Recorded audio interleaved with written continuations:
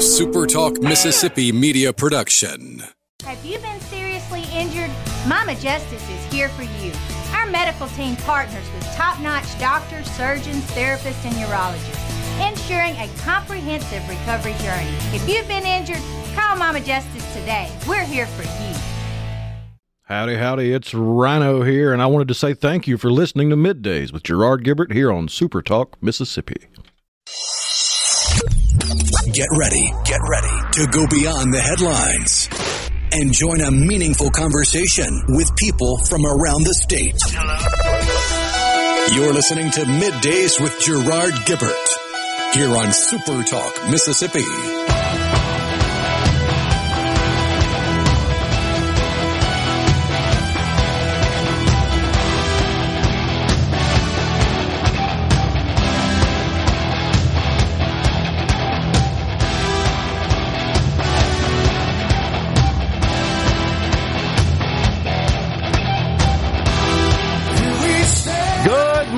Everyone, and welcome to MidDays, SuperTalk Mississippi. I'm your host, Gerard Gibert, along with Rhino in the Element Well studio, guiding you through the middle of your day with facts, fodder, and fine music on this Hump Day. We made it to Hump Day, and what a delightful day it is outside. The temperature expected to soar right to around 70 here in central Mississippi. I think it's actually north of 70. Oh, man, that is so awesome. Short sleeve weather. Wow, we are there. We are looking forward to daylight saving time. I'm going to say it again, coming about on March the 10th. Does that mean the groundhog was right? What's that? Does that mean the groundhog was right? I think so. Oh, man. We're here. We're excited to be here, bringing you another episode of Middays at 11:20. It's Juan Barnett, Mississippi Senator, represents District 34, serves as the chair of the Senate Corrections Committee and the vice chair of the Senate Enrolled Bills Committee. He's got a bill, Rhino, SB 2353, that I believe calls for the closure of Parchman. We'll look it up and get the details on that, but there's some legislation. You can, by the way, check out a story about this bill at supertalk.fm. Our news team over there is covering that matter, so we look forward to talking to the senator. And then Pepper Crutcher, attorney at Balch and Bingham, he's coming on at 12:05. You know, this issue of health care / Medicaid expansion is garnering much attention down there at the Capitol. And so those of you that read the article that was published at supertalk.fm that I wrote about a month ago, one of the proposals that I made, just thinking outside the box here, was to allow private companies which offer group coverage to their employees, and of course by federal law, all companies with more than 50 employees are mandated to do so. If they don't, they pay pretty stiff penalties to the federal government, tax penalties, if you will. But those that do, which is very common. I mean, in fact, one of the questions I've asked, Rhino, is how many companies in the state of Mississippi are not in compliance with that law? I can't get that info. I'm not sure where to get it. How many companies who have more than 50 employees are not providing coverage? And I doubt it's any. I mean, if it is, it's got to be a small number, honestly. But they're mandated by law to pay a penalty for that as part of the Affordable Care Act. But here's where I'm going. I made this suggestion. I know it's crazy. It's off the wall. It may be viewed as radical. As a private company, what if I could adopt, for lack of a better term, those who don't have coverage but meet certain criteria? Their income, for example. They're just low-income workers. In lieu of Medicaid expansion, let me adopt them and put them on my group coverage. I'll pay for it. It just as an act of kindness, honestly. Maybe think about giving me some small tax credit just for getting these people coverage. They'd get really good private commercial coverage, which means that the network that they would have access to, the provider network, would be robust. The provider would get reimbursed at commercial rates as opposed to Medicaid rates, which are generally 70, 75% of commercial coverage. And we would, again, start to reduce the numbers of uninsured. Now, I know there's lots of details to be worked out, but, of course, one of the primary ones is how do you get the carrier to agree to allow you as a private company to cover these individuals or families, as the case may be, if they're not working for you? Well, it turns out that gets into all kinds of crazy, as you could expect, regulatory roadblocks. And one of those is what's called ERISA. And that's just the Employment Retirement Security Act, by the way, passed in 1974. And it deals with voluntary health plans and retirement plans, I believe, as well, offered by employers. It's brutally complicated. I think it's administered by the U.S. Department of Labor.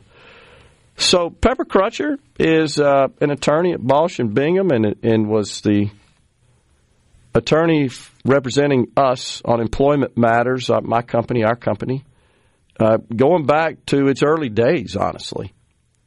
And this is what he does. He practices employment law. So he brings this up. And honestly, I got to tell you, right now, when he first brought it up to me, I mean, it's not that he doesn't like the idea. He thinks the idea has some merit, at least. It's like he starts talking to me about ERISA. And I'm thinking, why is it that every time you try to do something just maybe good, maybe off the wall, without government has to get inserted and screw everything up? That's the bottom line here. Like, we're just trying to help here. This is a good thing. Can't we figure out a way around that? So I know I'm preaching to the choir here, but I get frustrated about, but this is something that is in lieu of government. Or is it because we're encroaching on their gig? We have to be the ones to take care of the needy. We can't let you private people do that. That seems to have been the MO of the federal government since the 30s? Probably, going back to then. So nonetheless, he's going to come in and talk about that and also share his thoughts on the Medicaid program and this concern people have if we expanded Medicaid to the new coverage group of working, able-bodied adults, those that are covered by their employer might see fit to leave their employer coverage if they're incurring any costs, which they usually are. I mean, in many cases, employers cover 100% of the employee and either some or none of the family, spouse, or dependents. In fact, according to various reports, studies that have researched this, the average company that provides group coverage absorbs about 83% of the employee share and 73% of family coverage. I believe in the state of Mississippi, if I'm not mistaken, Rhino, those enrolled in the state's coverage, talking about workers in the state, 100% of the employee is covered.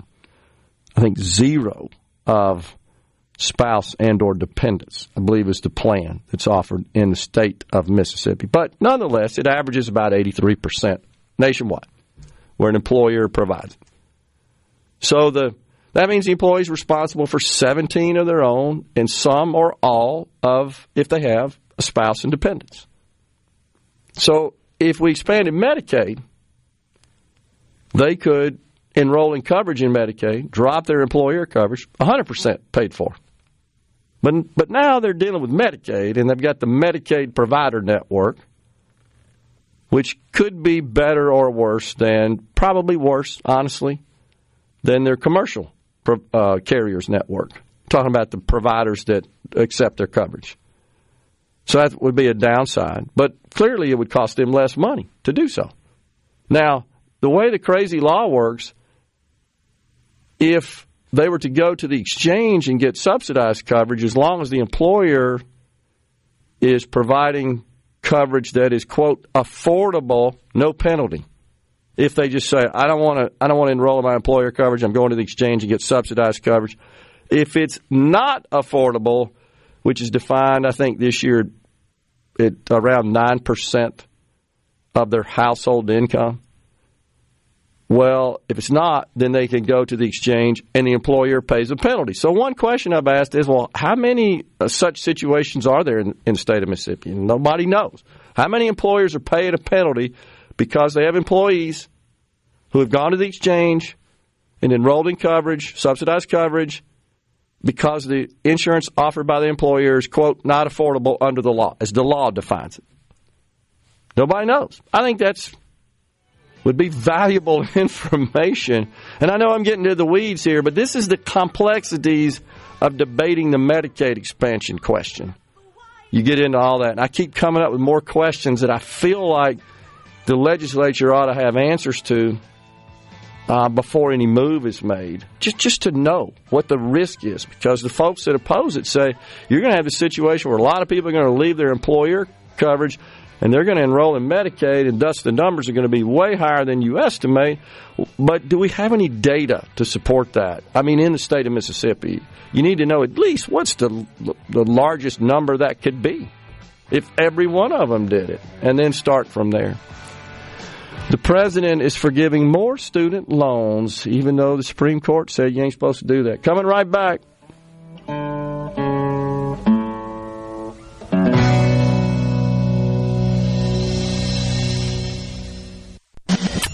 Gerard Gibert. He keeps his classified documents right where they belong.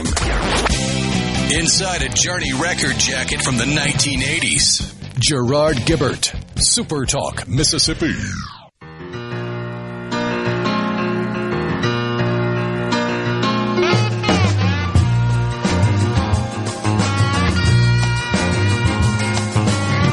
Last Sunday morning, the sunshine.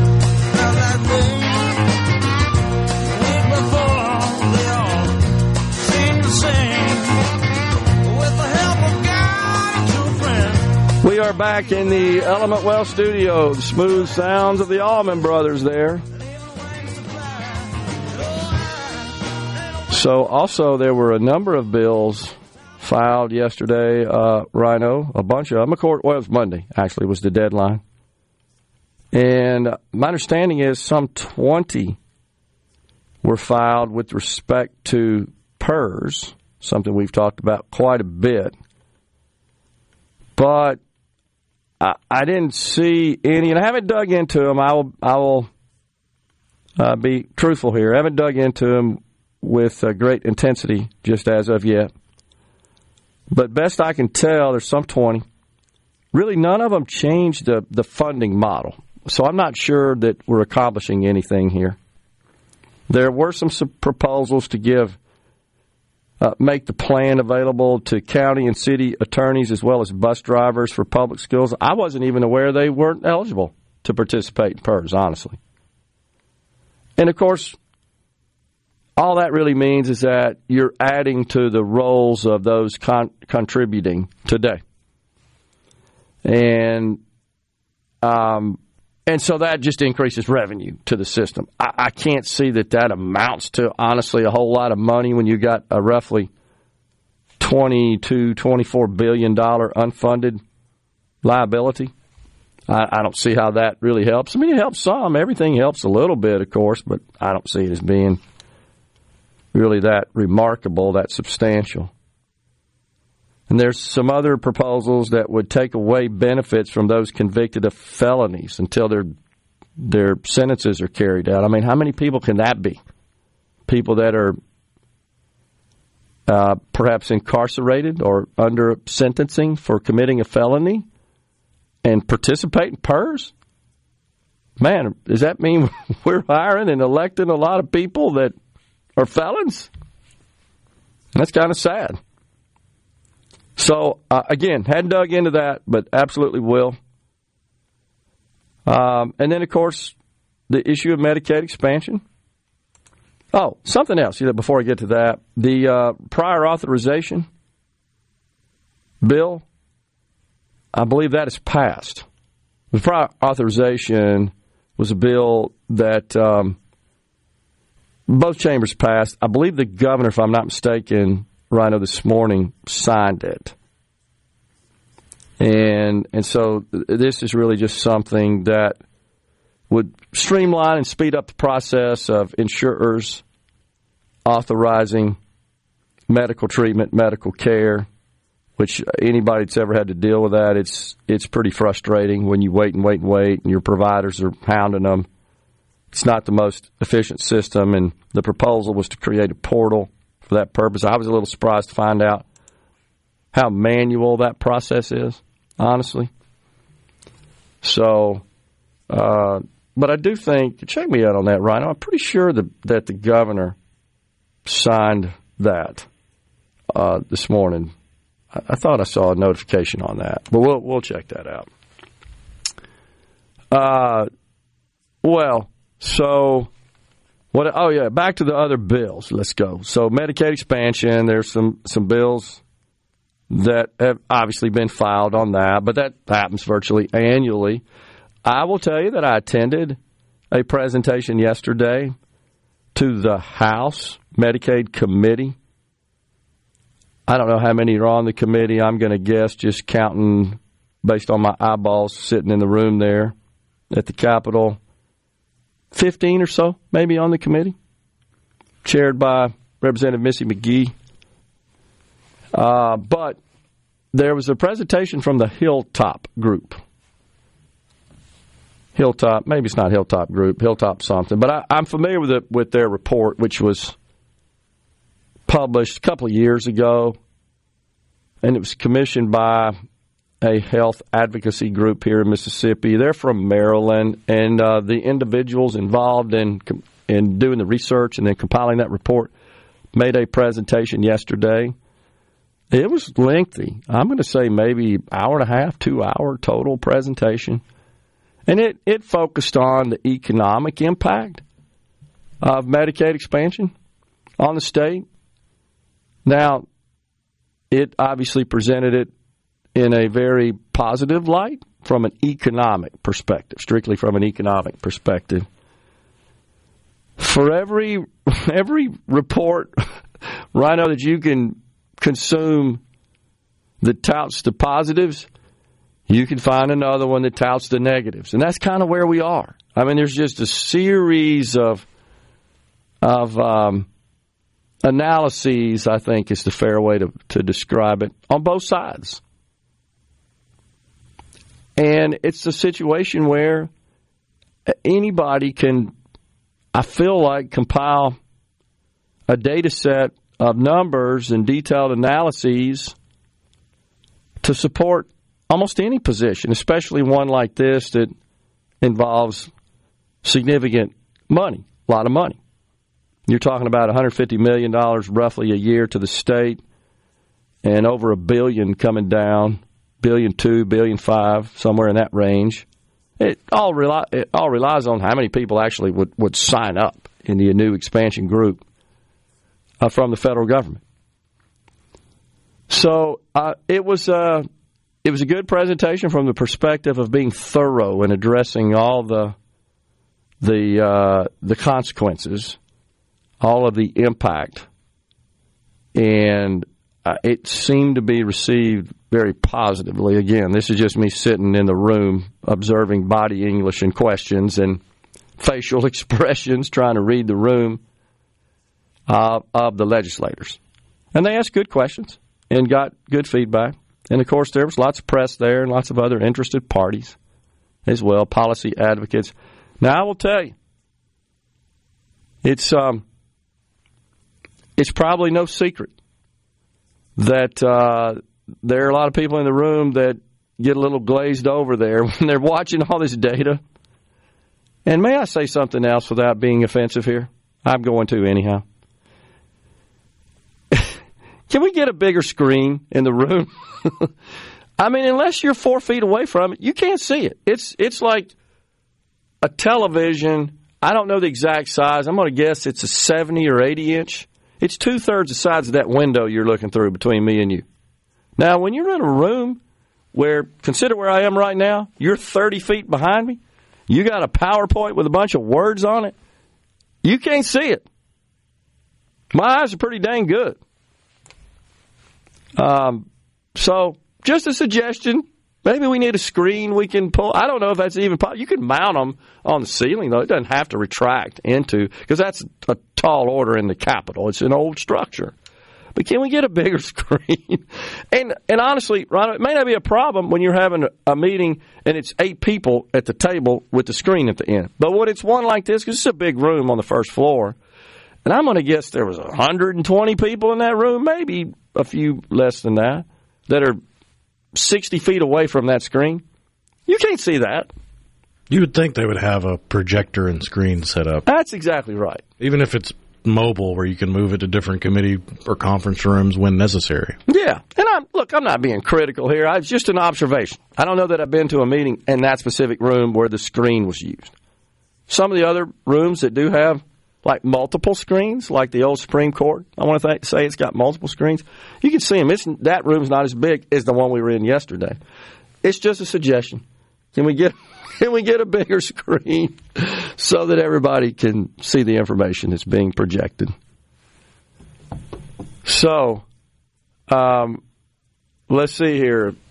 Talking about, speaking of the weather, 1971 tornado outbreak wiped out the Delta. Wow, I didn't remember that.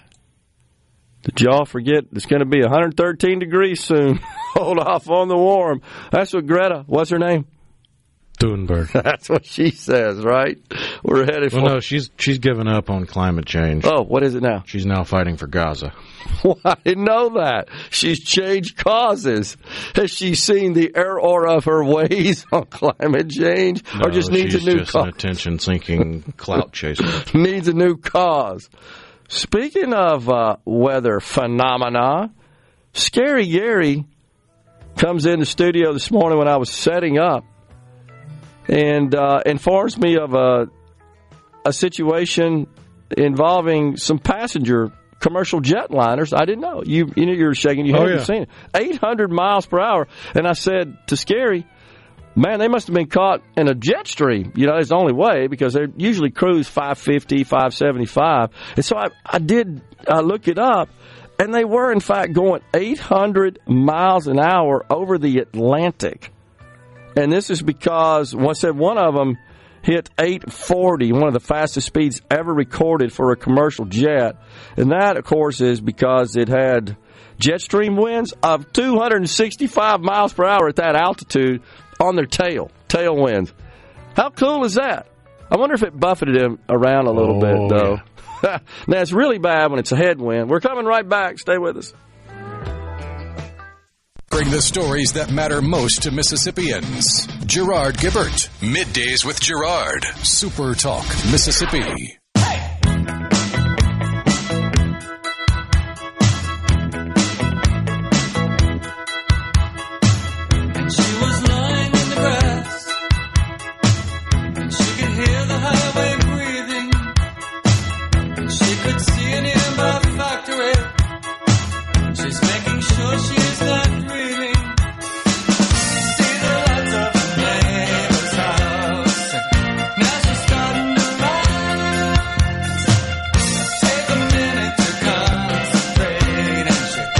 We are back in the Element Well studio. So, a little clarification. The legislature, both houses have agreed, and both houses have approved and passed this insurance bill that it's the health insurance bill on prior authorization. The governor has not yet signed it. I just want to clarify that. So it's headed to his desk. We shall see what he does. He had some issues with this, as I recall, last time such a measure was passed. And I want to say it had to do with who was going to administer the program and kind of be the enforcer, if you will. So we'll see where that goes. But so I misspoke. I got a little ahead. Has not been signed into law by the governor, simply passed both houses. Just want to clarify that. I'm looking for the PERS bills at this point. Hadn't got that just yet. But I do see and have up and ready to discuss the measure authored by Senator Juan Barnett, which would, I'll read here just the caption, an act to phase down the operation of the state penitentiary at Parchman and Sunflower and Quitman counties over a 4-year period and transfer its inmates, employees, and programs to other state and regional facilities of the Mississippi Department of Corrections. So we look forward to that discussion as well. So these airplanes, 265 miles an hour, jet stream on their tail.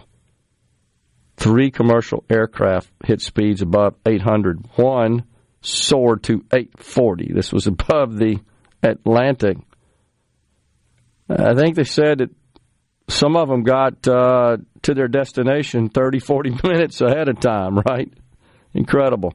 There was even some video going around reported to be from one of the flights, and yeah, it was a pretty bumpy ride. I figured. Even if it's on your tail, it can be bumpy because they're not sort of calm. When it's going 265, it's just going to buffet you around.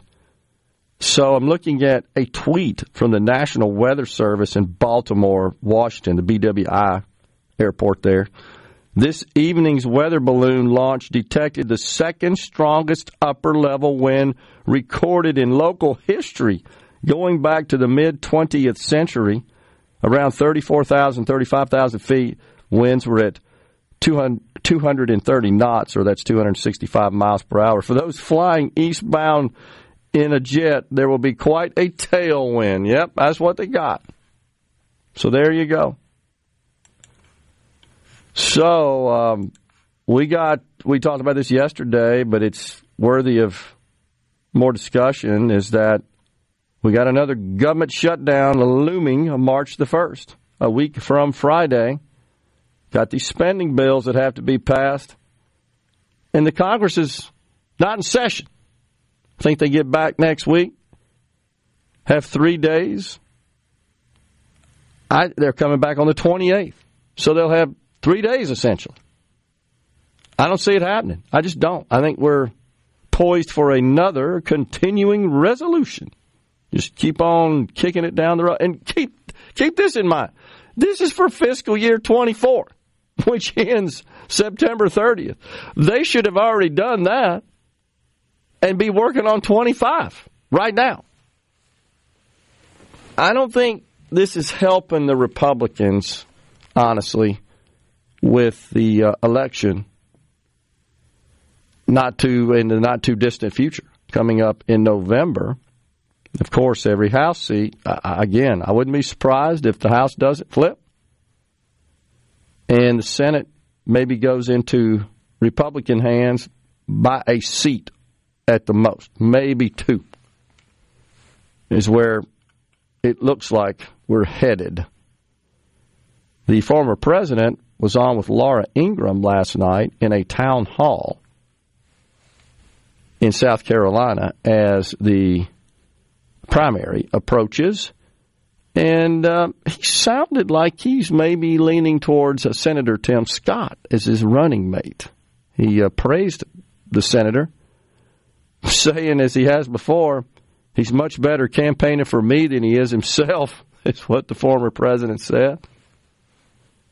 So we shall see. And I think with respect to the vice presidential candidate, I don't know that sways a lot of votes, other than we should be concerned about, I think mostly folks on the focus on the president. It's the point I'm making. We should be concerned, however, that in the event, God forbid, that the vice president has to assume the office of presidency, it needs to be somebody that can handle it. We surely don't have that situation today. So right now we have an incompetent president, an incompetent vice president that would succeed him. So in this situation, Mr. Trump, of course, can only serve one term. And think about this. Whomever he selects is likely going to have a huge leg up and be the front runner in the 28th cycle as the presidential candidate. So that's big. That's kind of writing your ticket. I know that Vivek Ramaswamy's been hanging around somewhat at Mar-a-Lago. He's been a very outspoken supporter of the former president. I got to believe he's in the mix as well. But it also feels like at the end of the day, it's probably going to be a female. I'm not sure we'll see two white males ever as candidates as a ticket. Maybe Trump and Pence were the last. I don't know. It's just a thought. Just the way everything's going wacko these days. Yeah, but I mean, everything went wacko in the late 60s and 70s, and eventually the pendulum swung back to sanity. It did. You're right. I do agree. You're right. It's just, at this point, I can't see it. I guess today. I'm not saying that folks don't wake up and realize it really don't matter at the end of the day. So, I got to tell you, I was a little taken back yesterday with Professor Christopher Green in his analysis of this Trump verdict to learn that such laws exist in every state. I mean, that was my impression from his discussion. And they're just not invoked. They're not used. They're scary, kind of, to me. It just sounds like someone with a political axe to grind that has some sort of authority could just wake up one day and say, I'm going after that person on some crazy basis. In this case, you inflated your assets, even though nobody got hurt. Now, the former president is not only been ordered to pay $355 million, but about $100 million of interest, which is accrued thus far. It is accruing every day. And if he intends to appeal, which I believe he will, I'm told you have to post an appeal bond, and that's usually 20-25% of the value of the judgment. So he may have to come up with as much as $100 million cash just to get an appeal bond, to secure an appeal. Man, that seems crazy.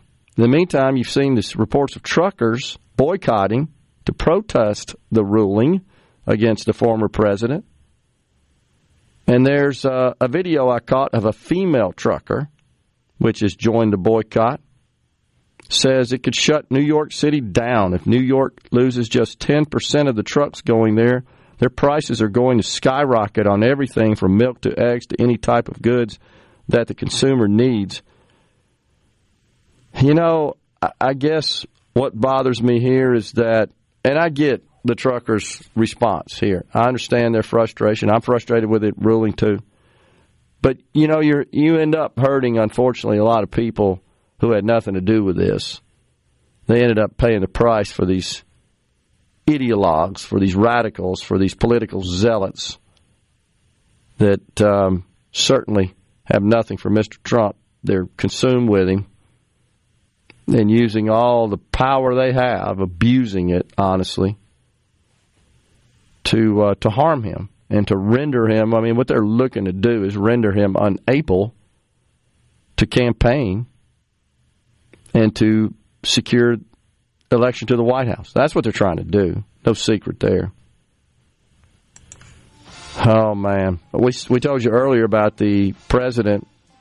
Oh, one more thing about that. The Attorney General of New York, Letitia James, is actually now floating the idea of seizing Mr. Trump's assets. It's mainly properties, real estate, in New York if he ignores the fine. So that means she would get some sort of court order that would allow her to go take control of those assets. That's scary. That's fascism. It's exactly what it is. In the meantime, we told you earlier, we'll get on this in the next segment about the president who is dealing with these student loans, just canceling these student loans, even though he's not supposed to be. Coming right back in the Element Well studio. I'm Rex Baker with Middays with Gerard. Good for America. Good for fans of justice and truth. Good for us. SuperTalk Mississippi. This is what we stand for.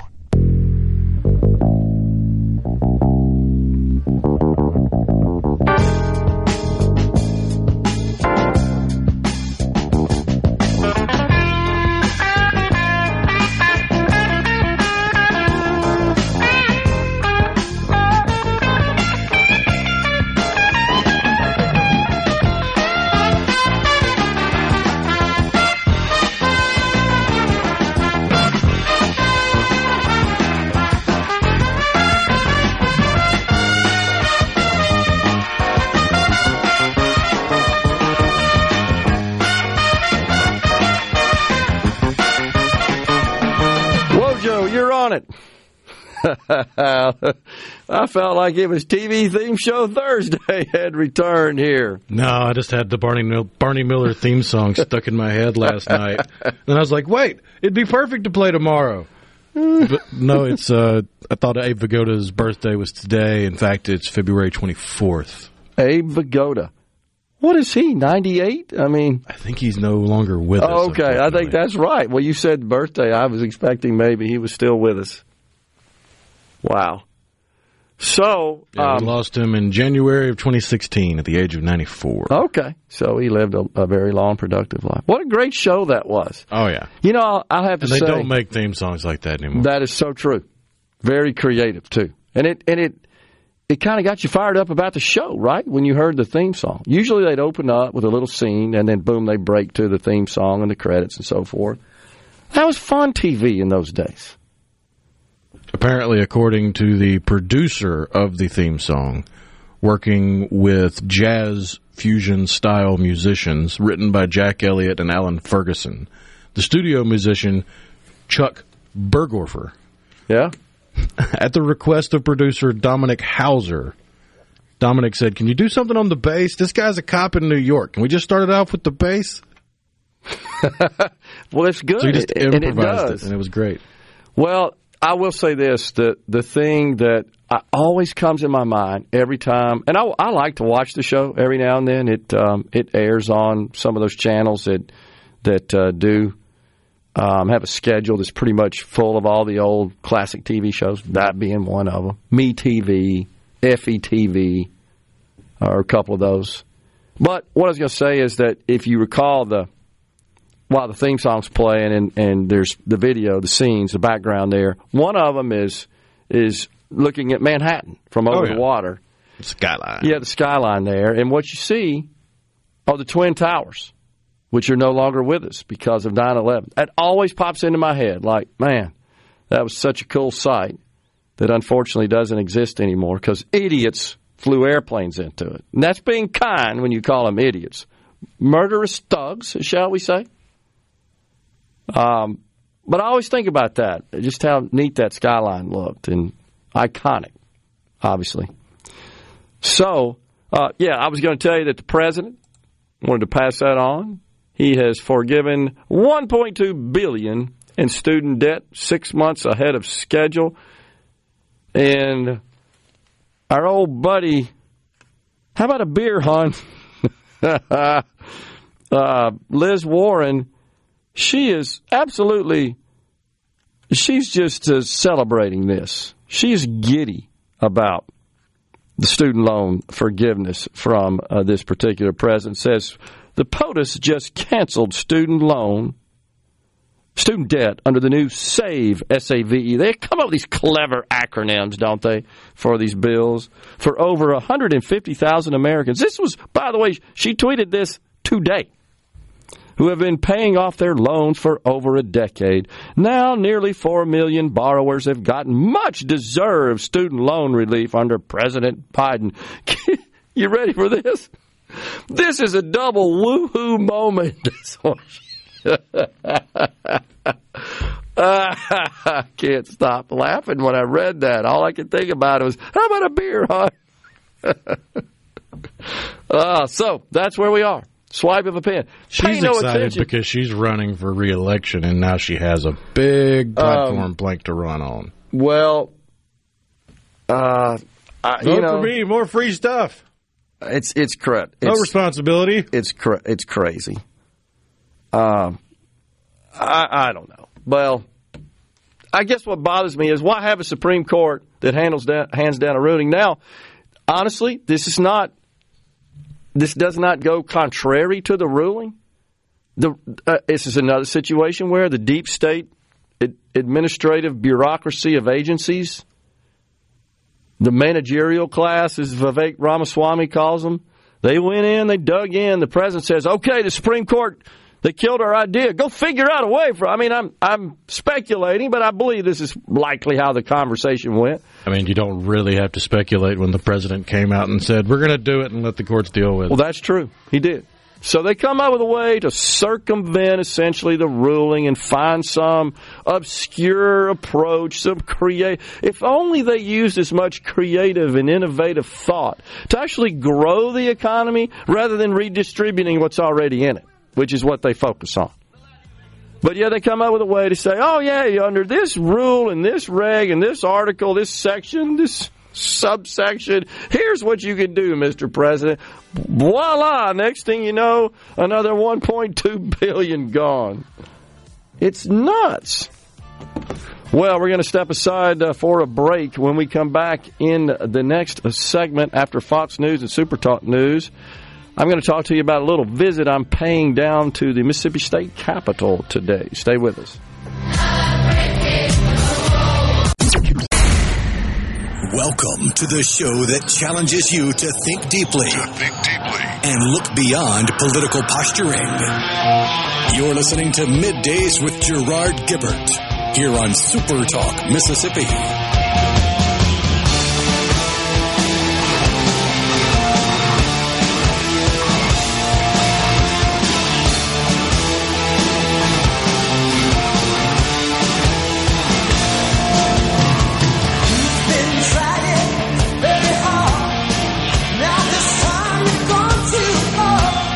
Welcome back, everyone. It's hour 2 of Middays. We are live in the Element Well studio on this Hump Day.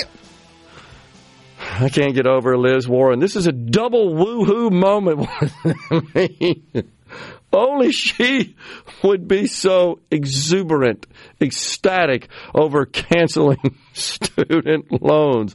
Because it doesn't cost her jack squat. Right? Unbelievable. So yesterday I was telling you that I attended a Medicaid, House Medicaid Committee meeting where a group that had done an analysis on the economic impact of Medicaid expansion in the state of Mississippi, and they've done it for numerous other states as well. But this is a consulting group that specializes in the subject matter and these kinds of this kind of research and reporting. And they presented their findings. It's been out there a couple of years, by the way. I remember reading this report a couple of years ago when it was first published. But I think it's fair to say because the legislature seems to be wanting to at least be more informed and consume more information, that was the reason they were in town. They're from Maryland, by the way. So today there is a public health committee hearing, 3:00, and I have been asked to speak. Short little 15 minutes of remarks, and I'm going to do that. And my message, honestly, is going to be very consistent with what I wrote in the article. I don't have much outside of that to say. I have consumed numerous articles, reports, etc., on the pros and cons. This is what's frustrating about a complex issue like this. For every article and report and analysis that you read that is more favorable, there are 5 that are and vice versa. And that's what's hard about this, is that, okay, who do you believe here? Because I know this may sound shocking. When you've staked a particular position on a complex, controversial issue, guess what? You can kind of make numbers say about anything you want to support your position. And I'm not saying that's the case here. I'm just saying you see that a lot. Do you not? Am I being fair there, Rhino? In that? Oh, yeah. Okay. So, and I'm not saying that's what the Hilltop Group did yesterday. All I'm saying is that when you look at both sides of this issue, the pros and cons, you can come up with all kinds of support for both ways. What I try to do in the article I wrote, not to get into nearly the level of detail that the Hilltop Group did and their economic impact analysis, but I did touch on some of those the same, is that this is what the opponents say, this is what the proponents say. This is kind of my take on it, my opinion on their assessment on both sides. And as is almost always the case, nobody ever goes back after the fact. And I'm not just talking about Medicaid expansion, but how many times have I talked about how, lawmakers, especially in Washington, we're going to do this, that, and the other, and this bill's going to do that, and they pass it, and then nobody ever goes back to see, did it really do that? The Trump tax cuts is a fantastic example, where the left said, oh my gosh, the economy is going to crash if we pass this thing. We're all going to be, we're all going to be homeless and hungry. And I'm exaggerating, but my gosh, they're railing against it. None of that happened. Well, by the same token, all the great stuff that we were told was going to happen, it didn't really happen to that level either. Somewhere in the middle is usually the truth. And I understand the passion people have when they're trying to make their case and assert a position and support it. I get that. I know from acquiring companies and being involved in countless deals and only winning a small percentage of those. It's a numbers game. You work on 20 to win one. Whenever an investment bankers, man, they can put these packages together when they're selling an asset. Think about a realtor that's promoting a home. Man, it seems like they're always make it look better than it is when you show up in person. Not all the time, but in general, they're experts. They're marketing people. They're experts on presenting, right? Would you agree with that? Oh, they present an asset, and it looks way better. Well, investment bankers, think about them as being kind of realtors for companies. I mean, there's an entire industry of fancy furniture that just gets moved from empty house to empty house to make the house look good for a realtor. Good point. And they all tell you to make it look like you're ready to live in it today, right? That's the key to selling it. And empty houses, usually they say, are harder, unless they're brand new, I guess. But it's a little different. But a company, when you get these investment bankers, they put these 70, 80-page, they call them pitch books or confidential information memorandums. The SIMs is what the acronym is. Man, it's unbelievable how good they make those companies look, especially when you flip to the financial analysis and the pro formas going out. Well, my rule of thumb was, cut about 30% off the revenue and increase the expenses 20%. That's probably what the truth is. That's kind of what this is all about, in my view. And I feel like more than anything with respect to this issue of expansion, what's needed is a lot more data. A lot more data. And there may be some out there that say, no, Gerard, we got all the data we need. That's fine. I'm a guy, I guess, that likes to have as much data as possible at my disposal, in my hands. Because both on the pro side and the con side, I just feel like more data is needed. And I know that a lot of folks on the pro side think about the recent election for governor, where Brandon Presley made this a marquee feature of his campaign. And, and he was basically saying this will save our hospitals. Remember, he had to save our hospital tour. Except I don't believe that's true. And if it is, and I've said this on the air, you've heard me, Rhino, many times, well, then you hospitals that are saying we need this Medicaid expansion in order to be economically viable, because I agree, there's a lot of them in the state of Mississippi. They're losing money. By the way, there's not just in the rural areas. The ones in the urban areas, they're losing money too. It's a broken model economically. But where I'm going with this is, well, then have you sat down and actually developed a pro forma showing, using the last 3 years of operations and plugging in Medicaid expansion, saying this is what it would have looked like if we had expansion in place, if we'd have been reimbursed under expansion. And that's complicated. I get it. But that's the case you need to make. That's the data we need. Rather than just say, just trust me, if you do this, this will be the outcome. Well, I don't believe that. It's a trust but verify. Ronald Reagan's famous declaration, right, talking about the Russians. You can tell me you're dismantling your nukes and repositioning and so forth, but we got to have a way to verify that, was his message. Well, it's the same thing here. So I think that's a reasonable request of our healthcare institutions. Put together a pro forma showing that. On the other hand, those who oppose it to say, we're going to have all these people that are currently covered by their employer, and they're going to leave their employer coverage, and they're going to go enroll in Medicaid, and thus the numbers are going to be way more than what is being widely estimated, which is between 220 and 250,000. Okay, that's a fair concern. And it's a fair concern in a number of ways. First, if the rolls if the number of people who sign up under expansion are greater than estimated, the state's 10% cost is higher. Just more people. That's one concern. The other concern is if they come off of commercial coverage and they go to Medicaid, that means the providers are getting reimbursed at a lower level. Today, this patient, I'm getting reimbursed by Blue Cross. It's $120.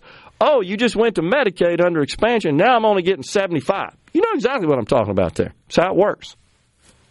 So that's a reasonable concern. But how many people is that? So can somebody tell me how many people who have an income below 138% of the federal poverty level are currently enrolled in their employer group coverage? And they're paying something for it. And they're saying, yeah, if this Medicaid expansion is enacted, I'm leaving my employer group. I'm going to Medicaid.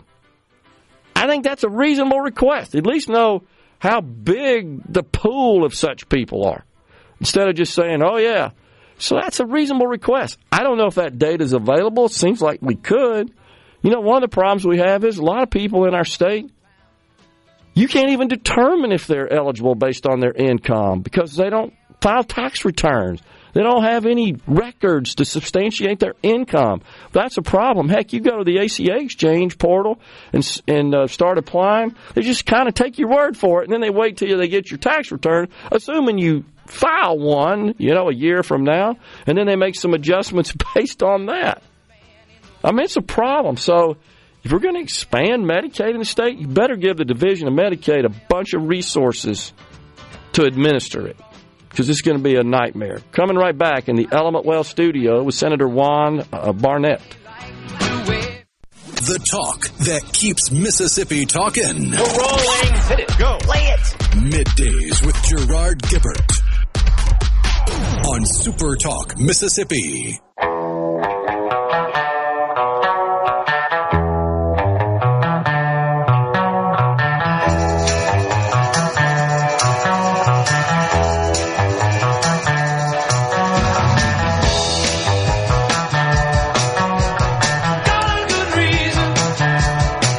We are back in the Element Well studio. We appreciate you joining us today. We welcome to the program Senator Juan Barnett. He represents District 34. That incorporates Forest, Jasper, and Jones County. Serves as the chair of the Senate Corrections Committee, the vice chair of the Senate Enrolled Bills Committee. Senator, good to see you, sir. Thanks so much for coming in today. Thank you all for having me.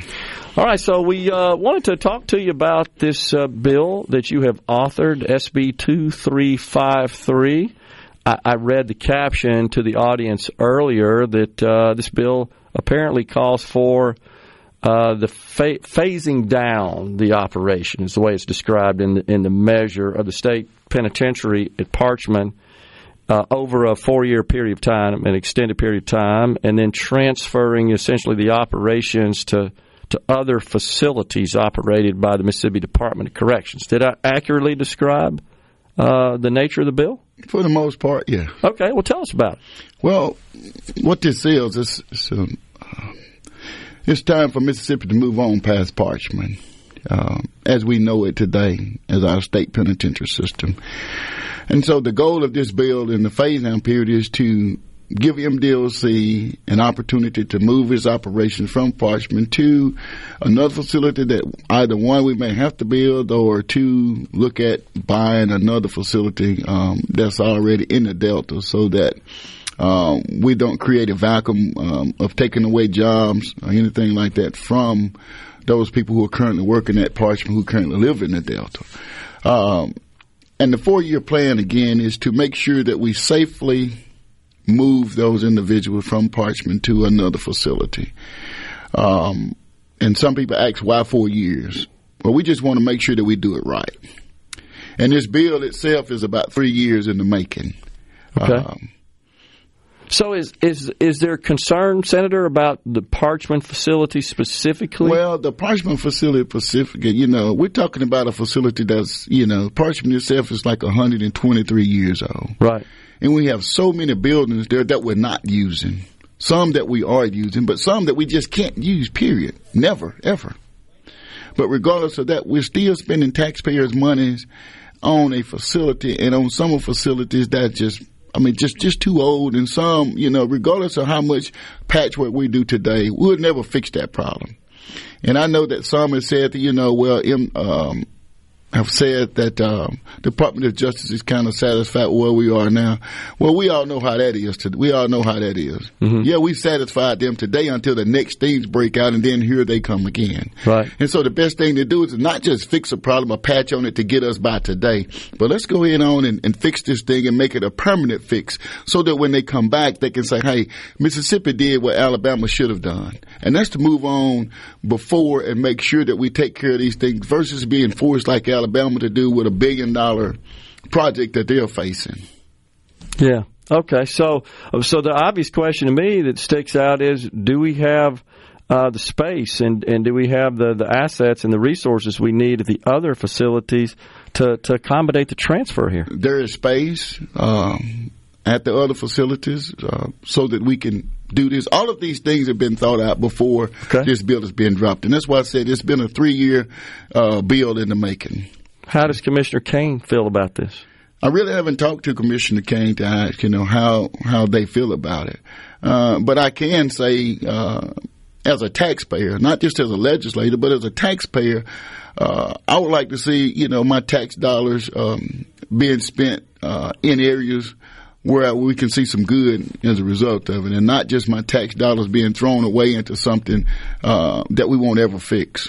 Okay, so just to clarify, though, we're not suggesting in this measure here that we would release anyone from Parchman in advance of their scheduled release date. No, that their sentencing doesn't change, parole, everything else. Change, parole doesn't change. Okay. None of those things change. We're just trying to put them in a different house. We're just trying to put them in a different location. Okay, and so I'll admit I've seen some images, some video, and still photos of the Parchman facility, and it's less than impressive. There's no doubt about that. Are the conditions better at these other facilities? Conditions are better. We're talking about a facility that's 20 plus years old compared to facilities at Parchman that are way outdated in that regard. Okay. So all right. Yes. And we're talking about better security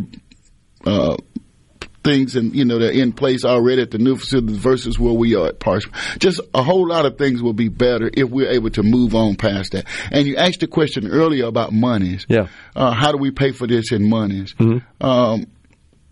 I think that's a simple fix there. I would much rather spend $10-15 million a year on the purchase of buying something that we can use for the next 50 to 60 years versus spending $10-15 million a year on something that we're just throwing money away on. Okay. So you feel like that investing in remodeling or improving or renovating Parchman is not a wise investment, that it'd be better to invest that in these other facilities. Exactly. And so tell me again on the impact of the workers in these areas that rely on Parchman for their jobs. Exactly. And again, like I said, this bill is 3 years in the making. And the number one thing that I thought about was, how do we protect the jobs of those people in the Delta? Okay. How do we protect the jobs of those people that work there at Parchman, to make sure that they don't have to worry about that? And the plan going forward is to, like I said, is to either build or acquire a facility that's already there, rename it, because by law we have to have a designated state penitentiary. Okay. This place will now be the new designated state penitentiary. So all of those people will basically transfer to the new place that will be ran by MDOC, not by a private or anyone. It will be totally ran by MDOC. So that means it's still under state control, and those people will only just move from one location to another location. Okay. The worst thing I guess could be is that Some may have to drive another 15 minutes farther to get to work, but it could be better for some that's 15 minutes closer to work. So, gotcha. So, is there been some financial analyses done on this that looks at what we're currently spending to operate Parchman and what we would have to spend to build out a new facility and then operate it? Yeah, there is, and like I said, that's the reason why this has been a bill that's been working on for at least 3 years, is to make sure that we address all of these things, all of the questions that you are asking. Okay. How do we do this? How do we do this? How do we do this? And I think for the most part, we have the answers to that. Okay. So then I guess, Senator, somebody or some number of people, I guess, you work with to develop this plan, because this would be a fairly involved plan, and not only to construction and renovation, but of course the phasing in and the transfer. I mean, there's a lot of logistics involved there. I agree. And again, that's why it's done over a 4-year period. It's not like, we passed the bill today and hopefully the governor agrees and we sign the bill. It's not, effective July 1st and we start this process, and it's, right now. It gives everybody an opportunity to be able to make this transition as smooth as possible. Okay. What else is coming out of your committee this year? Well, the earned parole bill that we did before, we're going to ask for repealers, extend the repealers on that. Okay. And the other program that we did, we started a pilot program over at CMCF that really worked well. Where we allowed 25 individuals to be able to lead the facility every day and go out and work at a real job that's get paid a prevailing wage, and it has just been so successful. Mm-hmm. And, the recidivism rate from that, we had 56 participants in that. And out of all of those who completed that, only 2 returned to prison when they were released. 2 people.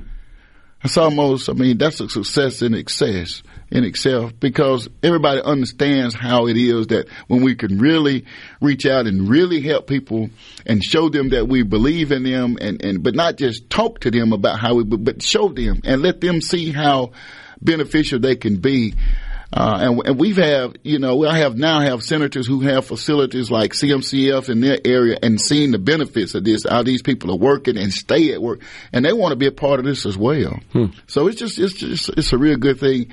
And the best thing about that is while these people are incarcerated, Gerard, and working every day, they are paying state taxes.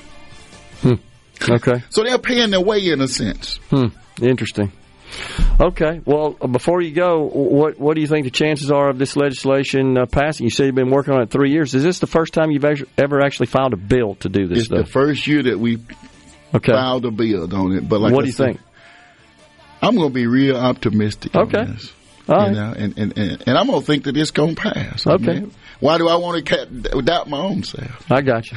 Senator, appreciate you coming in. Thanks a lot. Thank you all for having me. Mm-hmm. Coming right back, folks, in the Element Wealth studio.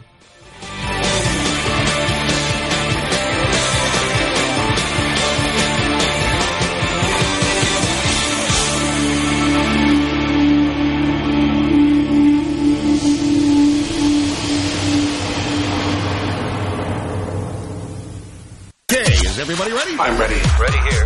Middays with Gerard Gibert on SuperTalk Mississippi.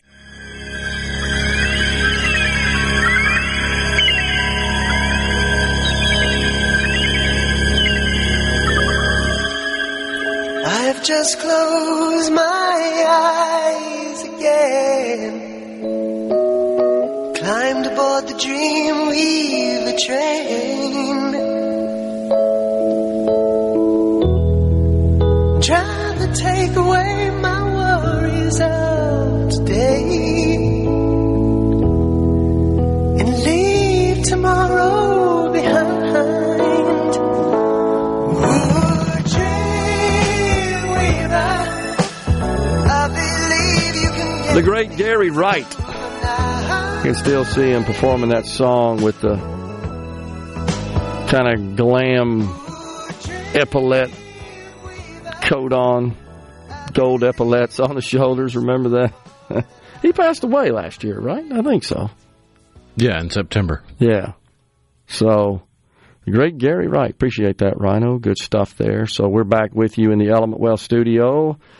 We're just letting the folks know I'm headed down to the Capitol at 3 o'clock today. I've been asked to testify, speak in front of a joint hearing of the Public Health Committee. But I looked on the schedule. It looks like there's another committee. I don't know if that's Medicaid or what. And I guess that this request was prompted by the piece that I wrote, the article. But I don't know, honestly. I just got asked, and so I'm obliging and headed down there. I will, of course, make it clear before I say anything that I'm there as a private citizen on my own accord. I'm not a compensated lobbyist or a policy advocate. I'm obviously not an elected official. I don't have any equity interest in any healthcare institutions in the state. I might have some positions in some healthcare-related organizations that I don't know about because of third parties like Element Wealth, for example, that manages some of my assets. But in general, I don't really have any direct connection. I don't stand to lose or benefit in any way other than any other citizen in the state would. But I'm certainly honored and pleased to just share my thoughts, most of which will be consistent with the piece I wrote. The presentation yesterday, again, really got into a great deal of detail with respect to the economic impact of Medicaid expansion that from the Hilltop. I think it's the Hilltop Institute, if I'm not mistaken, is the name of the organization. And that was fascinating. Certainly listening to all that. Yeah, the Hilltop Institute. And just seeing their data and their numbers, and it was comprehensive. Now, a lot of this data is estimated. It's difficult, I think, to ascertain exact, precise numbers, whether you're talking about the number of new Medicaid enrollees or state cost, all of which is based on that estimate of new enrollees. There's some direct tax revenue, so keep in mind that there are, I believe, 3 private organizations that orchestrate the managed care function of the Medicaid program in Mississippi presently. And they do pay a tax. It's called an insurance premium tax, 3% of the premiums, and that applies even in their administration of Medicaid. It's still considered premium revenue to them, even though the state's paying them for that service in the form of premiums as their revenue, and they pay a tax on that. So if you're going to increase the number enrolled in Medicaid and thus the amount of premiums, then there's a tax associated with that would come back to the state. So that's figured into their model. And then there's an indirect revenue component that they estimate, which is just based on, well, if you're going to inject $1.6 billion or $1.7 billion into the economy of the state from both the federal government and the state's share of the program, well, that has a ripple effect in the economy. That's a very difficult figure to, again, compute and determine, but nonetheless they did. And, you know, some of that comes in the form of those private hospitals that increase their bottom line and thus pay more income taxes. That's one thing. And then, of course, you've got Mississippi's unique in that we have an outsized number of publicly owned hospitals. And so you've got the uncompensated care aspect of that, of course, the state and local hospitals is estimated to be a substantial number because taxpayers are essentially absorbing those costs because they own those hospitals. The one that gets, I guess, referenced a lot is Greenwood LaFleur. Seems to be the one in the worst financial condition. We've interviewed the mayor of Greenwood a few times, Mayor Carolyn McAdams, about the situation at the hospital. And we remember Rhino pulled up the financial statements and looked, and I don't think they've produced a positive cash flow in about 6 years. And so at least from an estimated perspective, some of their uncompensated care would shift to being compensated, and thus it would reduce the red ink that they are bleeding and negative cash flow, and that would, of course, accrue to the taxpayer since the taxpayers technically own that facility. So all of that's figured in. There's also what's called eligibility shifts. This is kind of a more obscure aspect, and all that really means is that this is where the government goes out of their way. I was having a text conversation with a really smart person this morning about this, that the government just goes out of the way to make these things brutally complicated. But you got traditional Medicaid, where the federal government in Mississippi pays the highest, by the way, of all 50 states, because we're the poorest of all 50 states. About 77% of the cost of the traditional existing Medicaid program, but in expansion, in accordance with the Affordable Care Act passed in 2010, that would be 90%. So you've got some enrolled in traditional Medicaid that could shift over potentially to expansion, and thus the federal government would pick up more. And that's figured into the economic model. You follow me on that, Rhino? So if you could be one who qualifies under the able-bodied adult, for example, coverage group under expansion that's presently being covered by one of the traditional groups, like the low-income caretaker, for example, or a pregnant woman, for example. You shift them into the expansion coverage group. Instead of getting 78% from the federal government, you get 90%. And then there's this incentive that was included in the American Rescue Plan, signed into law by President Joe Biden, March 2021. There's a 5 percentage point incentive to states that haven't expanded Medicaid to expand, and that 5 percentage points applies to traditional Medicaid for 2 years. My math before I attended this meeting yesterday pegged that number at about $600 million over the 2 years. The consultant who presented on behalf of the Hilltop Institute said it's $650 million, so I was close. But that'd be 2 years. And so that's figured into the economic model as well. And then there's the net cost, to the state once you include all those figures. So, and some of that, again, is somewhat speculative. I don't know how you absolutely ascertain the number who would be eligible, and that's why it's kind of always presented as a range.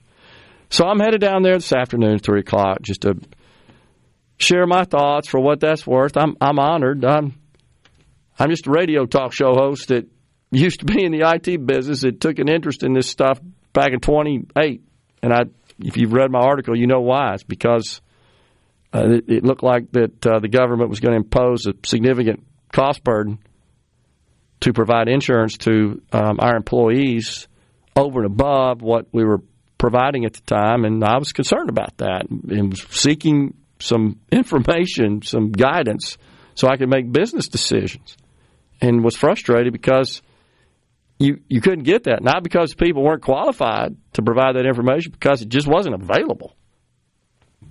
And the thing that got me interested more than anything was what's called the family glitch, which, by the way, have you seen that, Ryan? Just got fixed last year. It was passed in 2010. It has been sitting out there unresolved for 13 years.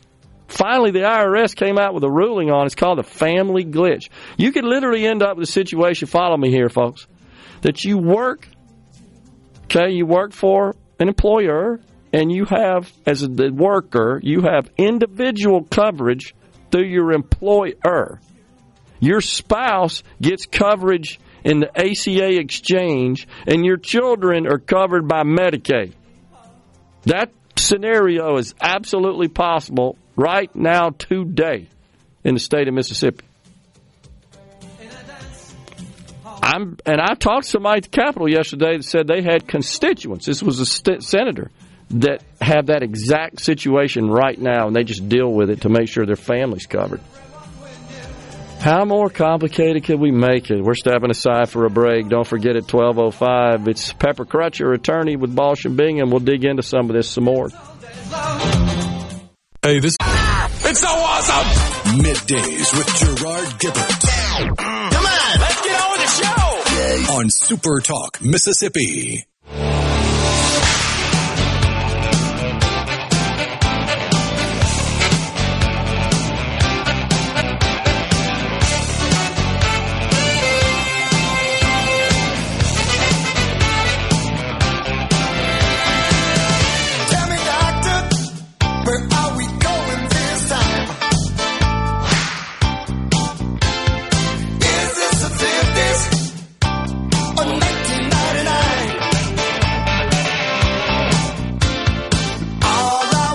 We are back in the Element Wealth studio. So we got lots of questions here on the C Spire text line about this bill that would phase down the operation of Parchman, the state penitentiary in Parchman.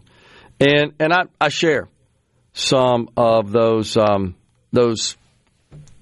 guess quests for information is probably the best way I could put it. Honestly, I didn't keep digging because I was a little surprised, as some others are as well who've shared that on the C Spire text line, that the senator has not really had this discussion with Commissioner Burl Cain. So I too was a little taken aback by that he said that. And at that point, and I did ask, what sort of financial analysis was available.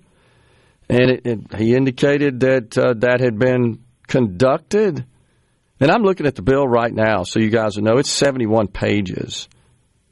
And so I'm going to try to dig into the details of it myself. Unfortunately, I didn't have time. I apologize for that before this interview today.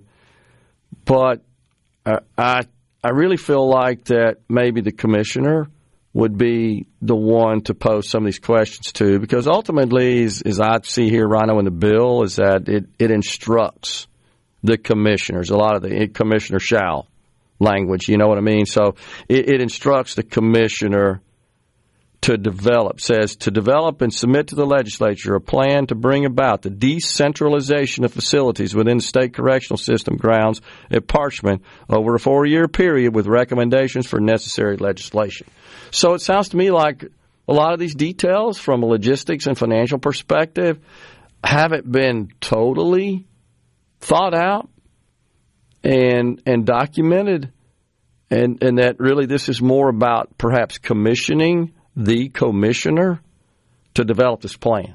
And at that point, go back to the legislature and say, okay, this is what it'd take to do that, from an asset perspective and a financial perspective and just a logistical perspective.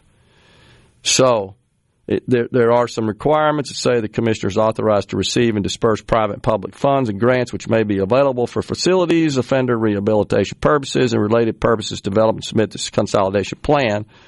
The commissioner is authorized and directed to promulgate rules and regulations to implement this 4-year consolidation plan. So it seems to me like it confers an awful lot of power to the commissioner of corrections, I guess under the watch, if you will, and authority of the legislature to develop and then execute upon this plan. So it says that as part of the phase down, the commissioner shall ensure that any administrative functions and activities that support the entire Mississippi Department of Corrections, including but not limited to the textile production program at Parchman, shall be transferred to other appropriate facilities in the state correctional system. I guess the thing that's a little confusing is I did hear the senator say that to transfer to other correctional facilities, but also when I asked about the question about the folks working at Parchman in that local area, what would happen there, he seemed to indicate, well, they would transfer to the new facilities in the area is kind of the impression I got.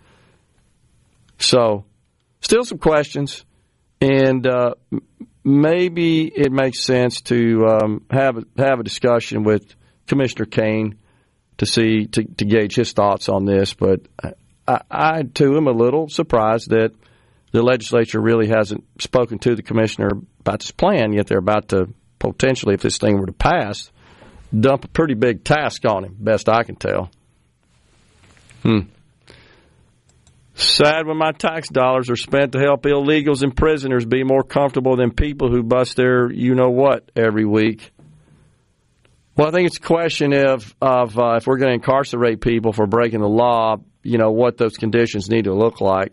I can say that based on just video and still photos I've seen of Parchman, I wouldn't exactly say that they're more comfortable than people who work. I mean, that would shock me. I did see a report out of New York where there was some sort of altercation, I guess, in a facility that's housing migrants, and the police were called in. You saw this, and they end up getting into a fight with the dang illegals, and the mayor's making excuses for it. Well, when you put 3,000 people in this confined area, what do you expect sort of deal? It's like another day, and in the life of New York City housing these illegals in all these facilities, and now they're disrespecting American law enforcement. Do fights break out at every single Yankees or Mets game? No.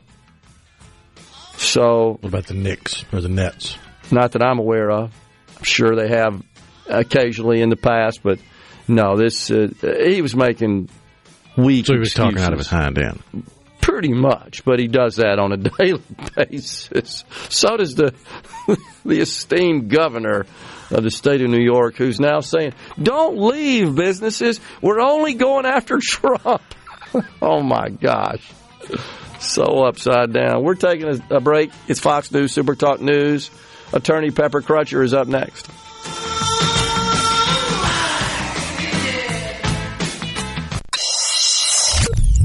Get ready to go beyond the headlines and join a meaningful conversation with people from around the state. Hello? You're listening to Middays with Gerard Gibert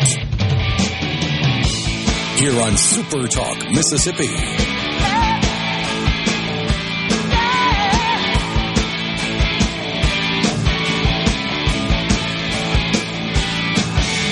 Welcome back, everyone. Hour 3, the afternoon portion of Middays, is live with you now on this Hump Day. We welcome to the program Pepper Crutcher, attorney with Balsh and Bingham. Pepper, good to see you. Good to see you, and good afternoon, Mississippi. Yeah, there you go. So, a little background. I've known Pepper for 40-something years, I think, at this point. When you were, as you describe, a baby lawyer, you were quite helpful in our new business venture, helping us set up all of our employment policies and procedures and practices and making sure we did everything in accordance with the law and taking care of everybody. And that's an invaluable service, by the way. Anybody out there thinking about starting a business or operating a business, it's essential these days to navigate the maze. And that's what you do on behalf of employers, is navigate this complex maze of laws and regulations and everything else is crazy that they dump on us. I've started calling myself a lawware engineer. I like that. That's a very appropriate way to describe it. So, all right, so you read the article that I wrote. I'm going to just give a little background I think will be interesting to the audience here. You read the article that I wrote about just some off-the-wall thinking about how to address the health care issue in the state with a focus on how do we get coverage to the uninsured that are currently burdening the health care system with receiving care and not paying for it. So that was my goal. And in the article, I talk about how I even got interested in this subject, and it goes back to a conversation that I know you will recall that we had. I called you on the telephone. I'd seen an ad from a candidate for president at the time, Barack Obama, talking about the shared responsibility, something that's a nightmare to you, right? You have to deal with this with the employers. It's turned out to be less of a nightmare than the requirement to file annual reports of your coverage officers. That's okay. Ended up being the thing that got more people find more than anything else. Okay. Well, the shared responsibility, as you know, the plan Mr. Obama had was way more egregious than what we ended up with. Yes. He had, and that's what I talk about in the article. But I reference my attorney, calling my attorney. That's you, as you know. I called you, and you said, wait. And I was a little passionate about, like, man, I'm trying to make decisions today. This thing's going to cost me a fortune. You said, just wait a second. First, this thing has to pass. I know, but I think it's going to pass. Then the Supreme Court, it's going to get challenged, and the Supreme Court's got to uphold it. Well, I think the Supreme Court's going to uphold it, and then it's got to be codified. So I'm sitting there saying, well, how the heck do I make business decisions on the basis of that? We just don't know. But what you were telling me was true, was accurate. We really didn't. And then finally we get a law and we get some code, and we're still making code. I just talked about that. Yes, this has become a pattern in modern American legislation. What happens is you got a lot of bad news that you can't get through Congress or state legislature. Yeah. And so you assign the news writing to an agency that'll write the news months or years later, so you don't have to talk about it when you're trying to pass the bill. About right. Well, Nancy Pelosi famously told us. But as you know, I know you were digging into the legislation, and I got curious, and this is what launched and sparked my interest in politics. And I got curious and started reading it, focusing on the employer provisions, the employer shared responsibility. And it gets into some legalese, of course, but the most difficult thing, as you know, Pepper, about reading 2,700-page bills is there's like a gazillion references to other code. And unless you got the IRS code at your disposal, you really sometimes couldn't tell what they were talking about in reading the legislation. That's correct. And more than that, a lot of it, the Affordable Care Act, which, by the way, is 936 pages if you print it on both sides in 10-point font. And that's just the statute, not the rules. The rules are thousands and thousands of extra pages. Yeah. A lot of it was cut and pasted from other existing statutes. So in order to know what this language means, you have to go find out where it was cut and pasted from and how that language has been interpreted. So it's hard. So you have to have someone with your skills and knowledge to navigate that. But at the point, we didn't have enough information. That's what frustrated me. And I just saw this guy's going to get elected. He's going to focus on this. I fear it's going to pass. It's going to be permanent. And I need to know how that affects me as a business owner, financially and otherwise.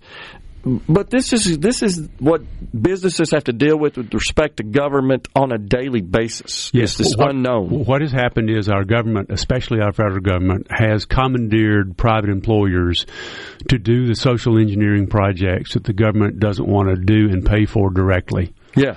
And every time a new project comes down the pipe, they say, let's put one more on employers and let them do the work for us.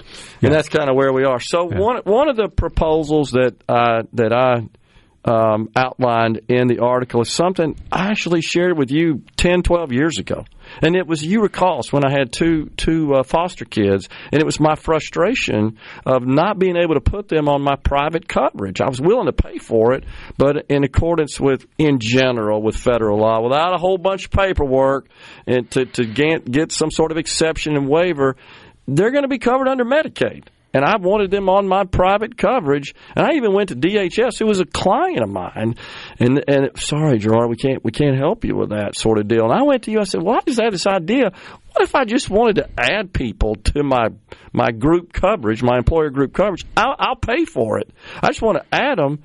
It sounds to me like I couldn't do that. And then you told me the other day, well, you have this thing called ERISA, and that hurt my head when you said that. And then I remembered what the ERISA law was and thinking, I just want to help, man. Can't the government get out of the way? And that's where we are. Yes. What that would require was a fundamental rethinking and rewrite of the Employer Retirement Income Security Act. Which is based on employer-sponsored benefit programs for employees and their household dependents. Why they got to make it so hard? It was just a noble offer to help. That's all it really was. And the government says, oh, no. And I sometimes feel like, as I said on the show earlier, that they would see that as me encroaching on their gig. You can't possibly help people. We're the only people that should do that, so we can get all the credit. Look, you might have, assuming your insurer was willing to do it, which they wouldn't have been. Of course. You might have gotten away with doing it unless you were audited, and then you might determine to have disqualified your plan for tax purposes, which means all the benefits of your contributions would have been taxable to your employees. As opposed to being pre-tax. Yes. Which is a nightmare, and but that's a disparity, is it not? We have disparity in that group coverage, premiums paid by the employer and the employee are pre-tax. In the individual market, they're not. You know, one of the ways that President Obama tried to sell his original version of Obamacare to Republicans in Congress was by saying, look, you should be for the idea of getting employee health care decoupled from employment. So you're not having to pay for their health care. They're getting their health care through some other options, and so you can just focus on what they'd rather have anyway, which is dollars on their paycheck. Yeah, which goes back, as you know, to World War II. Yes. The idea of so-called fringe benefits was conceived of in World War II when we had price and wage controls, and employers, in an effort to compete in the market for employees, said, well, we can't pay them anymore. We'll just give them something over here, and that's where the idea came from of health, right? Yes, and Congress went along with it and created tax preferences for all kinds of employee benefits, and we now find that we've created we're prisoners of our own device. Yeah. That's exactly right. But I don't think in the 40s they saw it evolving into, I mean, you get a paycheck now, there's 18 different blocks filled in, many of which are your various benefits and programs you participate in. Some is coming out of your pay, some your employer's contributing to, 401k plans, disability insurance, high deductible plans, savings accounts, and all that kind of crazy stuff. Back then, it was just, how about some health insurance for $10 a month? So the anxiety you remember having when you were an employer, my clients are having now about the cost and availability of insurance and what would Medicaid expansion do to that. The workforce participation problem they're all having, would Medicaid expansion make that better or worse or matter at all? Who might go part-time or quit if they had Medicaid expansion available instead of employer provided? Those are all unknowns, and they're all very material to especially small employers. The smaller you are, the more this stuff matters to you. Absolutely. And so I'm glad I'm not a small employer. Well, and the question, though, Pepper, is, as you well know, just for the benefit of our audience, a small employer is considered one with fewer than 50 employees. For Affordable Care Act purposes, yes. That's right. So, and they're not compelled by the Affordable Care Act law to offer so-called minimum essential affordable coverage to their employees. The large employers are, small aren't. If they offer it, the details of this coverage are controlled by the Affordable Care Act, but their offering of it or not is not compelled. We'll continue it on the other side of the break. We got Pepper Crutcher, attorney with Balch and Bingham. We'll dig into this in even greater detail. Stay with us.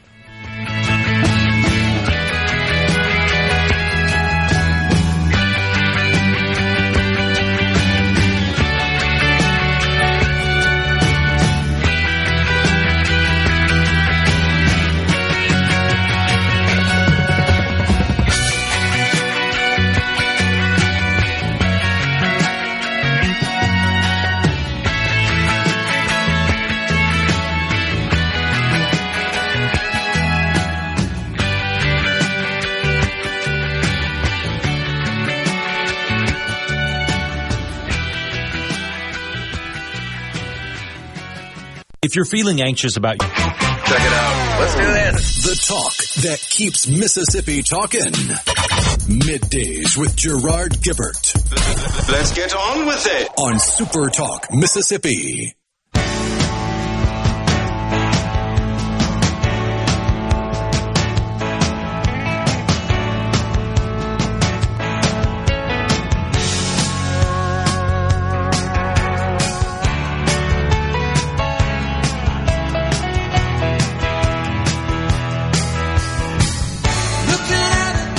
The great Jackson Brown. You have entertained Pepper here, Rhino, with the little Eagles, and now Jackson Brown. That's right up his alley. Pepper, by the way, is a musician in his own right. Likes to play a little bit. So we're back in the Element Well studio. All right, so this ERISA law dictates a lot of what we can and cannot do as employers vis-a-vis benefits, health care coverage, et cetera, and retirement plans too, I believe, right? Yeah. You get most Americans get most of their benefits through their employment, and because of the tax preference, and that's heavily regulated by ERISA. Right. All right. So with respect to, the big hot topic down there at the Capitol, they're talking about Medicaid expansion. It's nothing new. They've talked about it in years past. It's been available since 2014. The law passed in 2010. The provision which included the funding for and the program for the expansion group, which generally is referred to as able-bodied adults. Traditional Medicaid does not cover those. It's really just what the left calls the working poor. That's the way they don't say able-bodied adults. I believe able-bodied adults is actually in somewhere the bill, if I'm not mistaken, but they call it the working poor. And that's okay, whatever. But bottom line is that there are those who work who have a very low income from working that don't qualify for Medicaid in the state of Mississippi today. They do qualify for subsidized coverage in the exchanges, the ACA exchanges. And I got to tell you, I've always been confused on the overlap because now, as you know, if one applies, they direct them to Medicaid by law. Right. And that, I believe, is mostly, even though I've never seen this stated anywhere, is because it's cheaper for the federal government to cover their health care through Medicaid than it is to subsidize their premiums in the exchanges. Yes. I think that's the reason. I think so, too. So the point I'm making is you got the range of incomes which are eligible for subsidized coverage, and based on the American Rescue Plan, and now more permanently in the Inflation Reduction Act, 100 to 150% zero cost premiums. Actually more generous than Medicaid from a premium perspective can be. And probably better for the provider, too, because nothing pays worse than Medicaid. Right. They get reimbursed by commercial. The problem, however, and I don't know how much you can say about this, the problem is the carriers that sell in the exchanges nationwide, but in particular in Mississippi, they don't have the best and the most robust provider network. And the last thing a person wants when they're paying for insurance is to go to a doctor only to find out, we don't take your coverage. You got to pay before you leave. You can file it later and wait 2 months and haggle to get reimbursed by your carrier. But what people want to do is put that card down, and at the end of the encounter, they say, we'll file it. Here's your $20 copay. That's what the experienced people want. Would you agree? That's what most people want. Yes. So there's a problem. Especially if you're getting it as an employment benefit. Yes. Yes, exactly. Good point. So we have Blue Cross Blue Shield. It's no secret. They have the most robust provider network in the state. And in almost all 50 states, there's usually one or two that pretty much just dominate with respect to their provider networks. They've been there the longest. They've got the relationships. They've got lots of assets and resources in the state. They sponsor the ball teams. You know exactly where I'm going with this. I mean, they're the community corporate citizens. And they know their data better than everybody else, and that's why they're number one. Because they live in the state. They function in the state. They have the benefit of all that. They do not sell, does Blue Cross, in the Mississippi exchange. I honestly think if somehow they would, we could fix this uninsured problem and improve the financial situation in the hospital community in the state tomorrow if Blue Cross would start selling individual policies in the exchanges. I can't express opinion on that, but you should have Brian Lag on your show. Okay. I know you could, but I can. So, and I believe that they don't really want to sell individual coverage in the exchanges. They don't want those customers. That's just my opinion. Otherwise, why would they? Who would say, well, I have this vehicle to go sell more of what I offer? No, I don't want to do that. They may actually buy it. I mean, that's what it looks like to me, to the average person. And I know you can't say anything about that. I will say this. I generally think it's a bad idea for government to coerce any market participants to sell or buy anything they don't want to sell or buy. Well, let me be clear. I'm not suggesting that I think government should do that with Blue Cross here either. I don't want Blue Cross to say, Gerard says government on. No, I'm not saying that. I totally agree. It should be voluntary. I'm just expressing that we have a carrier in the state that has a very strong, robust provider network. And I dare say they've got the leading market share, certainly in the group market in the state of Mississippi. I think that's fair to say. Okay. Yes. I haven't seen the data. I probably could find it. But it just seems to me like that the providers would get reimbursed at the higher commercial rate.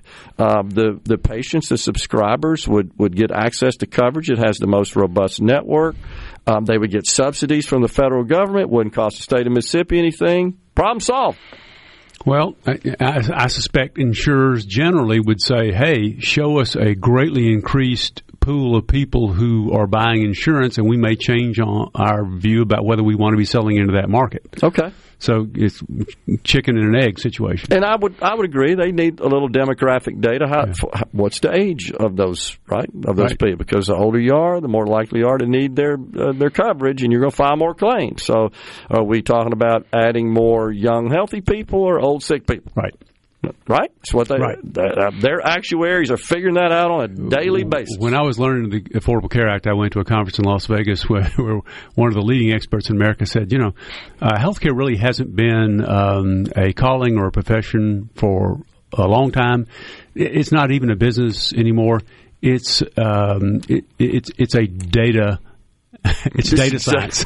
Exactly right. Yeah. I mean, it's a bunch of wonky data people that are sitting back in their offices with about 14 screens in front of them figuring all this out. This is who you need to be signing up, what you need to charge them, and what you need to be paying the providers. At a granular, real-time level that you and I, you might grasp it, but no lawyer grasps it. I mean, it's a math exercise. Yeah. Totally now. And it's a math exercise where it has to be in conformance with law on top of that. Yes. I actually helped a client write Affordable Care Act compliance software where I had to translate federal regulations into Boolean logic statements. One of the most difficult things I've ever done. Which software developers do as a matter of every day, but they rely on people like you to tell them what goes where with respect to those Boolean operators in the expression, right? Yeah. What are the terms that go on which side of the Boolean? It barely makes sense in English. All right, so there is a legitimate concern. And if we run out of time, we can continue into the next segment. There is a legitimate concern on opponents of expansion that we'd have all these people that are currently getting coverage from their employer. They would go to Medicaid, and that could have a ripple effect, a negative ripple effect. There's no doubt. And the big one I think they would focus on is if that means more people are signing up for Medicaid under expansion, that means the state's share increases based on what's being estimated. It's only 10%, but if it's 10% of a much bigger number, that could cause a financial problem. And we've already got the worst workforce participation rate in the nation.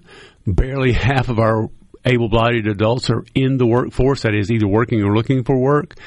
How many of them would drop to part-time or drop out if now Medicaid is newly available to them? That's a worry. Nobody seems to have good data about that. Well, something I just feel like I've always felt like we need to do that doesn't seem to be taken very seriously down there at the Capitol is, has anybody ever talked to any of these people and say, hey, what would you do here and why would you do that? What about the half of the population that can work that isn't? Has anybody gone to them saying, how come he ain't working? Well, the Hilltop report you've referenced already. It at least it looks at actual experience of other states that expanded Medicaid, but there are so many different kinds of Medicaid expansion that it's questionable whether any of those are actually predictive of what ours would look Agree. like. And something else that's a bit unique in Mississippi is that we have an outsized number of hospital institutions that are owned by government. They're municipal or county facilities. We have way more, I think, than as a percentage of total hospitals than any other state. And so that's got to be figured into the math and the model as well. That I don't know that anybody has. The Hilltop references it a little bit in their analysis, where they show kind of the pluses and the minuses from a dollar's perspective. Yes. So any benefits to the publicly owned hospitals could offset otherwise losses that would be caused by increased enrollment. That's right. Yeah. From the uncompensated care is what they're saying. Right. So, because the taxpayer is essentially footing the bill for the uncompensated care, not the private hospitals, because these are public hospitals. Right. At least one large one owned directly by the state and some by counties. That's true. Right. That's a good point. We can continue on the other side. I want to get into a discussion about some of this non-compete legislation and gig worker legislation. It's coming out of Washington. Right back. Another one of my favorites. We're coming right back.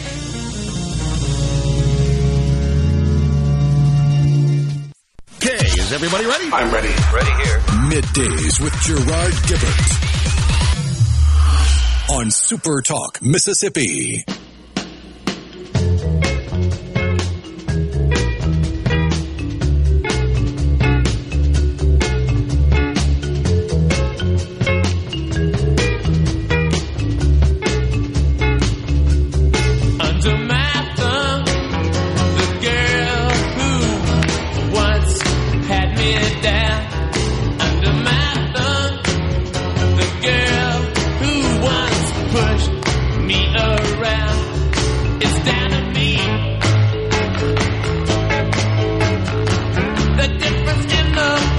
The great Mick Jagger. Whenever he performed it, I just gestured with my thumb up in the air. That's the way he do it on the stage there at the Superdome. 90,000, I don't know. It was packed when they came. I want to say I was in college at the time. They went to Superdome. And they set Superdome up, right, so that you're on the floor, of course, for concerts. And it was a big old show. But I just remember him there with his thumb under my thumb. We're talking to Pepper Crutcher, attorney at Balch and Bingham, legal scholar on all things related to employment law.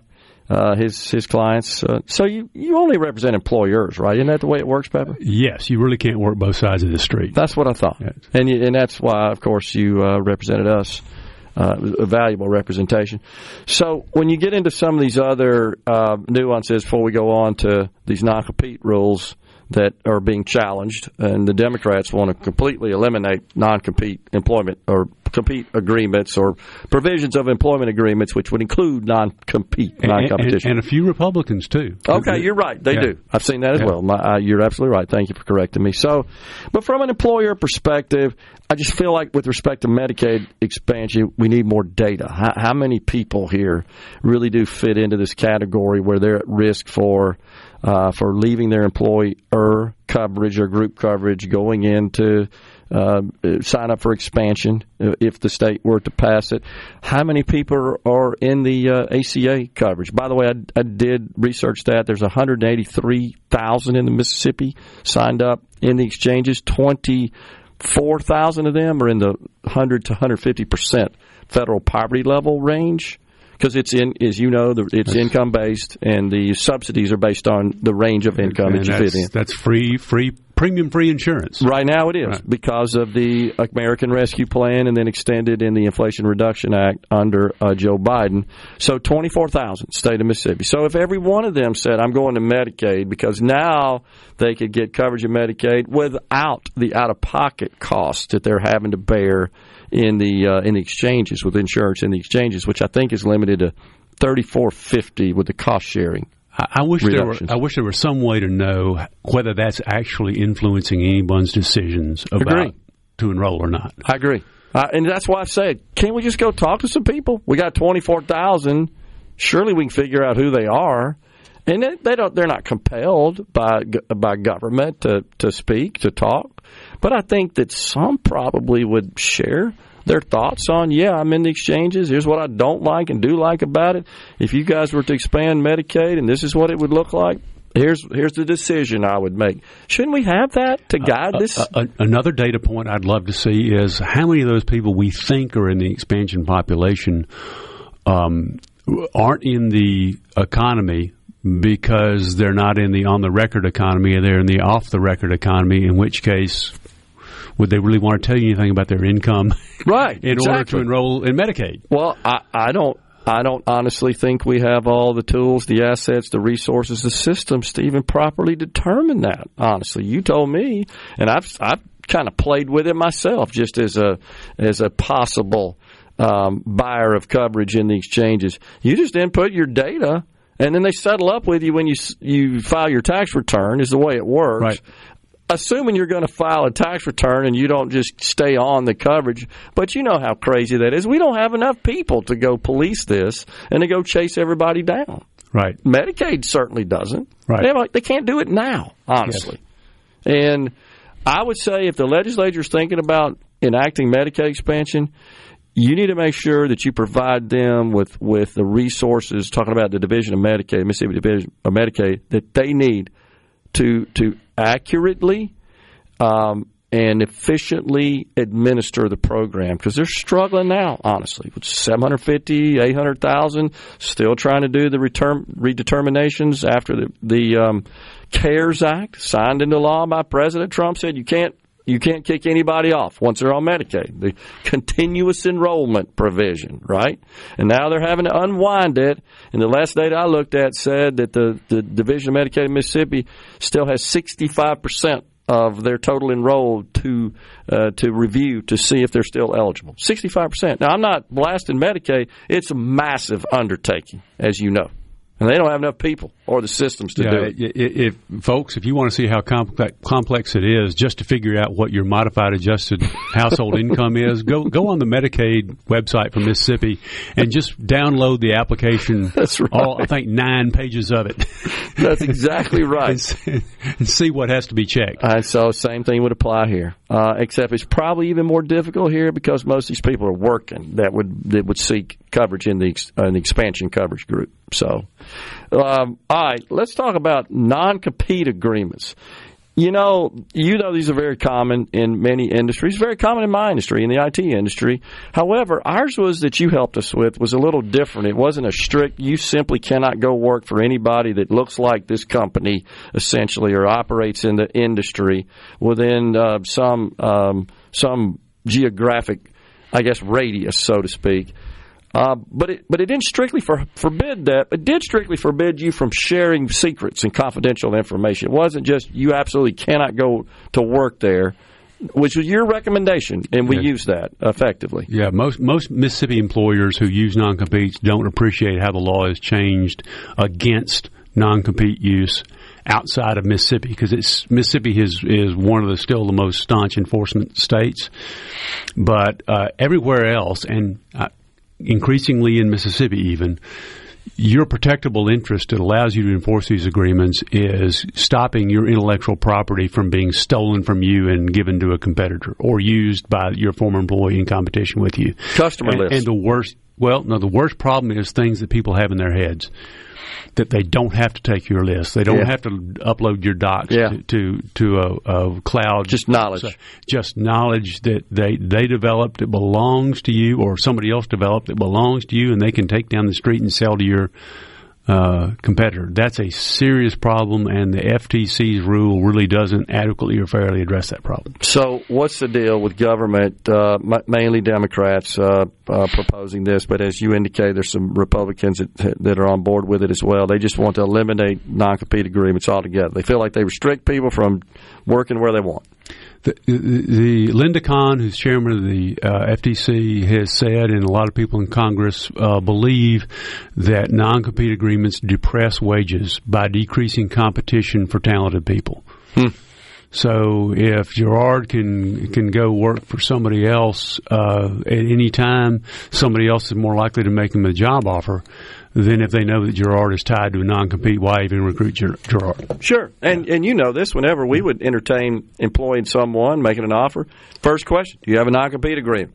Will you send it to me? And I'd call you, and you'd say, send it to me. And then you'd come back with an opinion. Yeah. And one of the things I see over and over again is, 20 years ago, some lawyer drafted this agreement, and then the employer has been just using it and updating without ever calling their lawyer. And often the agreements that are actually being used are worse than laughable. Oh my gosh! and so I'm on the new employer side of this, and I'm reading this on the phone with him, and I'm laughing like, oh jeepers, look, this is. It looks like this was once a product of a lawyer, but it hasn't been for a long time. Well, you and I, of course, went to court, as you recall, over one of these. It was an employee that we hired, and we were sued, and was the employee by their former employer. Went to court, and the court awarded damages, but it was peanuts at the end of the day, as you recall. And that thing went on for a while. I think, did we go to the Supreme Court? Well, you got out of it. The other party that was in That's right. My company went on for 4 more years. That's right. That's what I remember. And it was a jury trial. You informed me. You educated me. Hey, if it's $1 of economic damages, I remember you telling me that in Mississippi, you get a jury. Is that right? Yes. You basically anything in circuit court, you get a jury for. Okay. So this jury was there trying to, but I remember going in front of Judge Chapman at the time. Remember? Yeah. And him. So the first thing he said to me and the lawyer representing the plaintiff here, and you were in the room too, can't you business guys just work this out? You remember that? Yes. Why are you in court? And that is a typical judicial reaction to most employment cases, and especially in non-compete cases, where typically there's not a lot of money at stake in non-compete cases. It's the principle and the ability to make your still employees believe that they're enforceable. That's why you're litigating. Right. And the judge has, okay, I've got 17 criminal trials I got to get rid of this month. I've got a $2 billion contract breach case, and you want me to spend how long on this? That's exactly right. But as you recall, the plaintiff actually said that. They said, yeah, we're doing this to send a message to our staff. Don't think about violating that non-compete agreement. Yes, and that's what the FTC is trying to do with their rule, is send a contrary message out through all America. I guess my feeling is this is a voluntary agreement between the parties. We don't need the government to say, no, you can't make those voluntary agreements. I think common laws of the states and the courts of the states are doing just a fine job of this, and the FTC is getting in way over its head and about to mess things up badly. Appreciate you coming in, Pepper. Always a good time talking to you, man. Thanks. Coming right back in the Element Wealth studio, final segment. If you're awesome, Middays with Gerard Gibert. Come on, let's get on with the show. On SuperTalk Mississippi.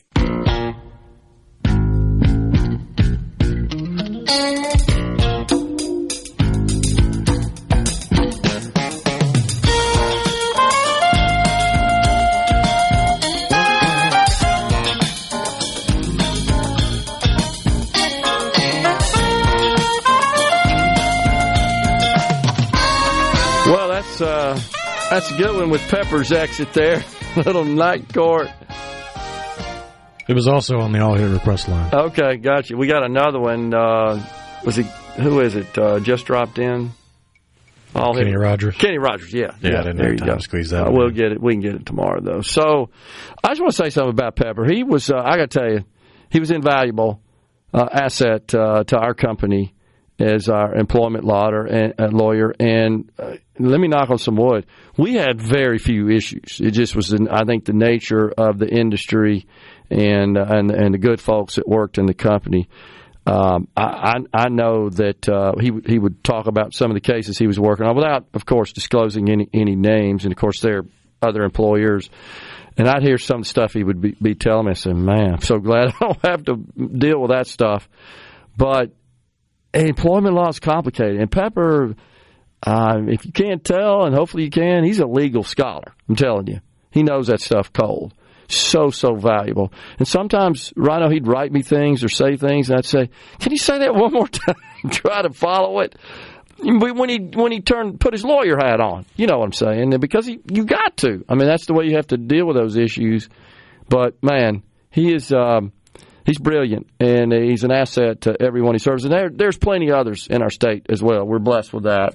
I just happen to have a personal experience with him. And as our company grew and we got more complex and had people in other states, you know, because there's an issue there where you can practice, where you're licensed to practice, of course, and it passed the bar in those states and so forth. That could come into play. But, when you start branching out and you have people in multiple states, it dramatically complicates your life from a legal, especially from an employment perspective. And man, you're walking on eggshells. Fortunately, we sold our company before then, but before all the craziness really started setting in, as you guys know, it very much is. So how about a little attention to going after those that do not pay for their health care service instead of piling more debt or responsibility on those that take care of our responsibilities in regards to all this desire to expand Medicaid? Well, and I hear you. So what about the blind and disabled? Do you not think that society, for example, or children that grow up or live in low-income households, should we just forget about them? Serious question, because that's what Medicaid covers. So right now, again, even if we didn't expand Medicaid, they could go to the exchanges, and why doesn't anybody gripe about that? I mean, we have 183,000 people in the state of Mississippi that get coverage in the ACA exchanges that's subsidized by the taxpayers. And those with incomes below between 0 and 150% of the federal poverty level, that's roughly $15,000 to $21,000 annually, they get zero-cost coverage in the exchanges. There are 24,000 enrolled who fit that income range in the state of Mississippi. So we're paying for that now. I don't know what the solution is. And this is something else that I'll point out. It's not that you're paying them. It's that what you're really paying, or the taxpayers are paying, are the hospitals and the providers for taking care of them. And that's where it gets a little different. It's not like you're buying them food. It's not like you're giving them a car. It's not like you're paying for their phone or their internet. It's a little different in that, no, you're paying a third party to take care of them. That's what you're doing. And without that, the problem we have right now is that these third parties are providing these services and they're not getting paid for it. I don't see how anybody could say, yeah, that's fair. You just got to keep taking care of them. I'm sorry, you can't get paid. Interesting text from Casey on the C Spire text line. I did get permission to read this from her. She's from Ocean Springs. She says, I have Blue Cross Blue Shield and Mississippi Insurance through one of my husband's business endeavors. His situation may be changing, so we are going to have to look at insurance options. I went to the Blue Cross Blue Shield Mississippi website and determined that they do not sell family plans with similar coverage to what we have now. So I'll have to buy 5 individual plans at $1,000 a month each to get similar coverage. $5,000 a month. That is ridiculous. My daughter had a major accident last September and spent almost a week in the ICU. We have yet to receive a bill from the hospital, the neurosurgeon, the anesthesiologist, from all the tests, CAT scans, etc. Nothing. And you know, my fear is, Casey, that's just going to drop on you. And Rhino, you know about this. It'll drop on you one day and you open up, it's $100,000. That's what happens. I mean, it's just by the time it goes through all their process, and they're arguing right now. You know, this is what happens. Who's going to pay what? And how much are we going to pay before we send a bill to the patient, say, boom, this is your responsibility? That's exactly what's happening right now. They're haggling over that. It's to the point now where the providers, the hospitals, they got a full-time army of people that have to fight with the insurance companies to get paid, and the insurance companies have a full-time army of people that fight with them not to pay them. That's exactly the way it works. Man, oh, man. Appreciate that, and thank you, Casey, for letting us share that. But it's that situation right now that gives the Medicaid proponents more ammunition, if you want to know the truth. Not that Casey would qualify for that based on her income, and certainly not asking for that. I'm just saying it's those scenarios that give their argument a little bit more girth. We're out of here today. We thank you so much for joining us. Back with you again tomorrow. Stay safe, and God bless everyone.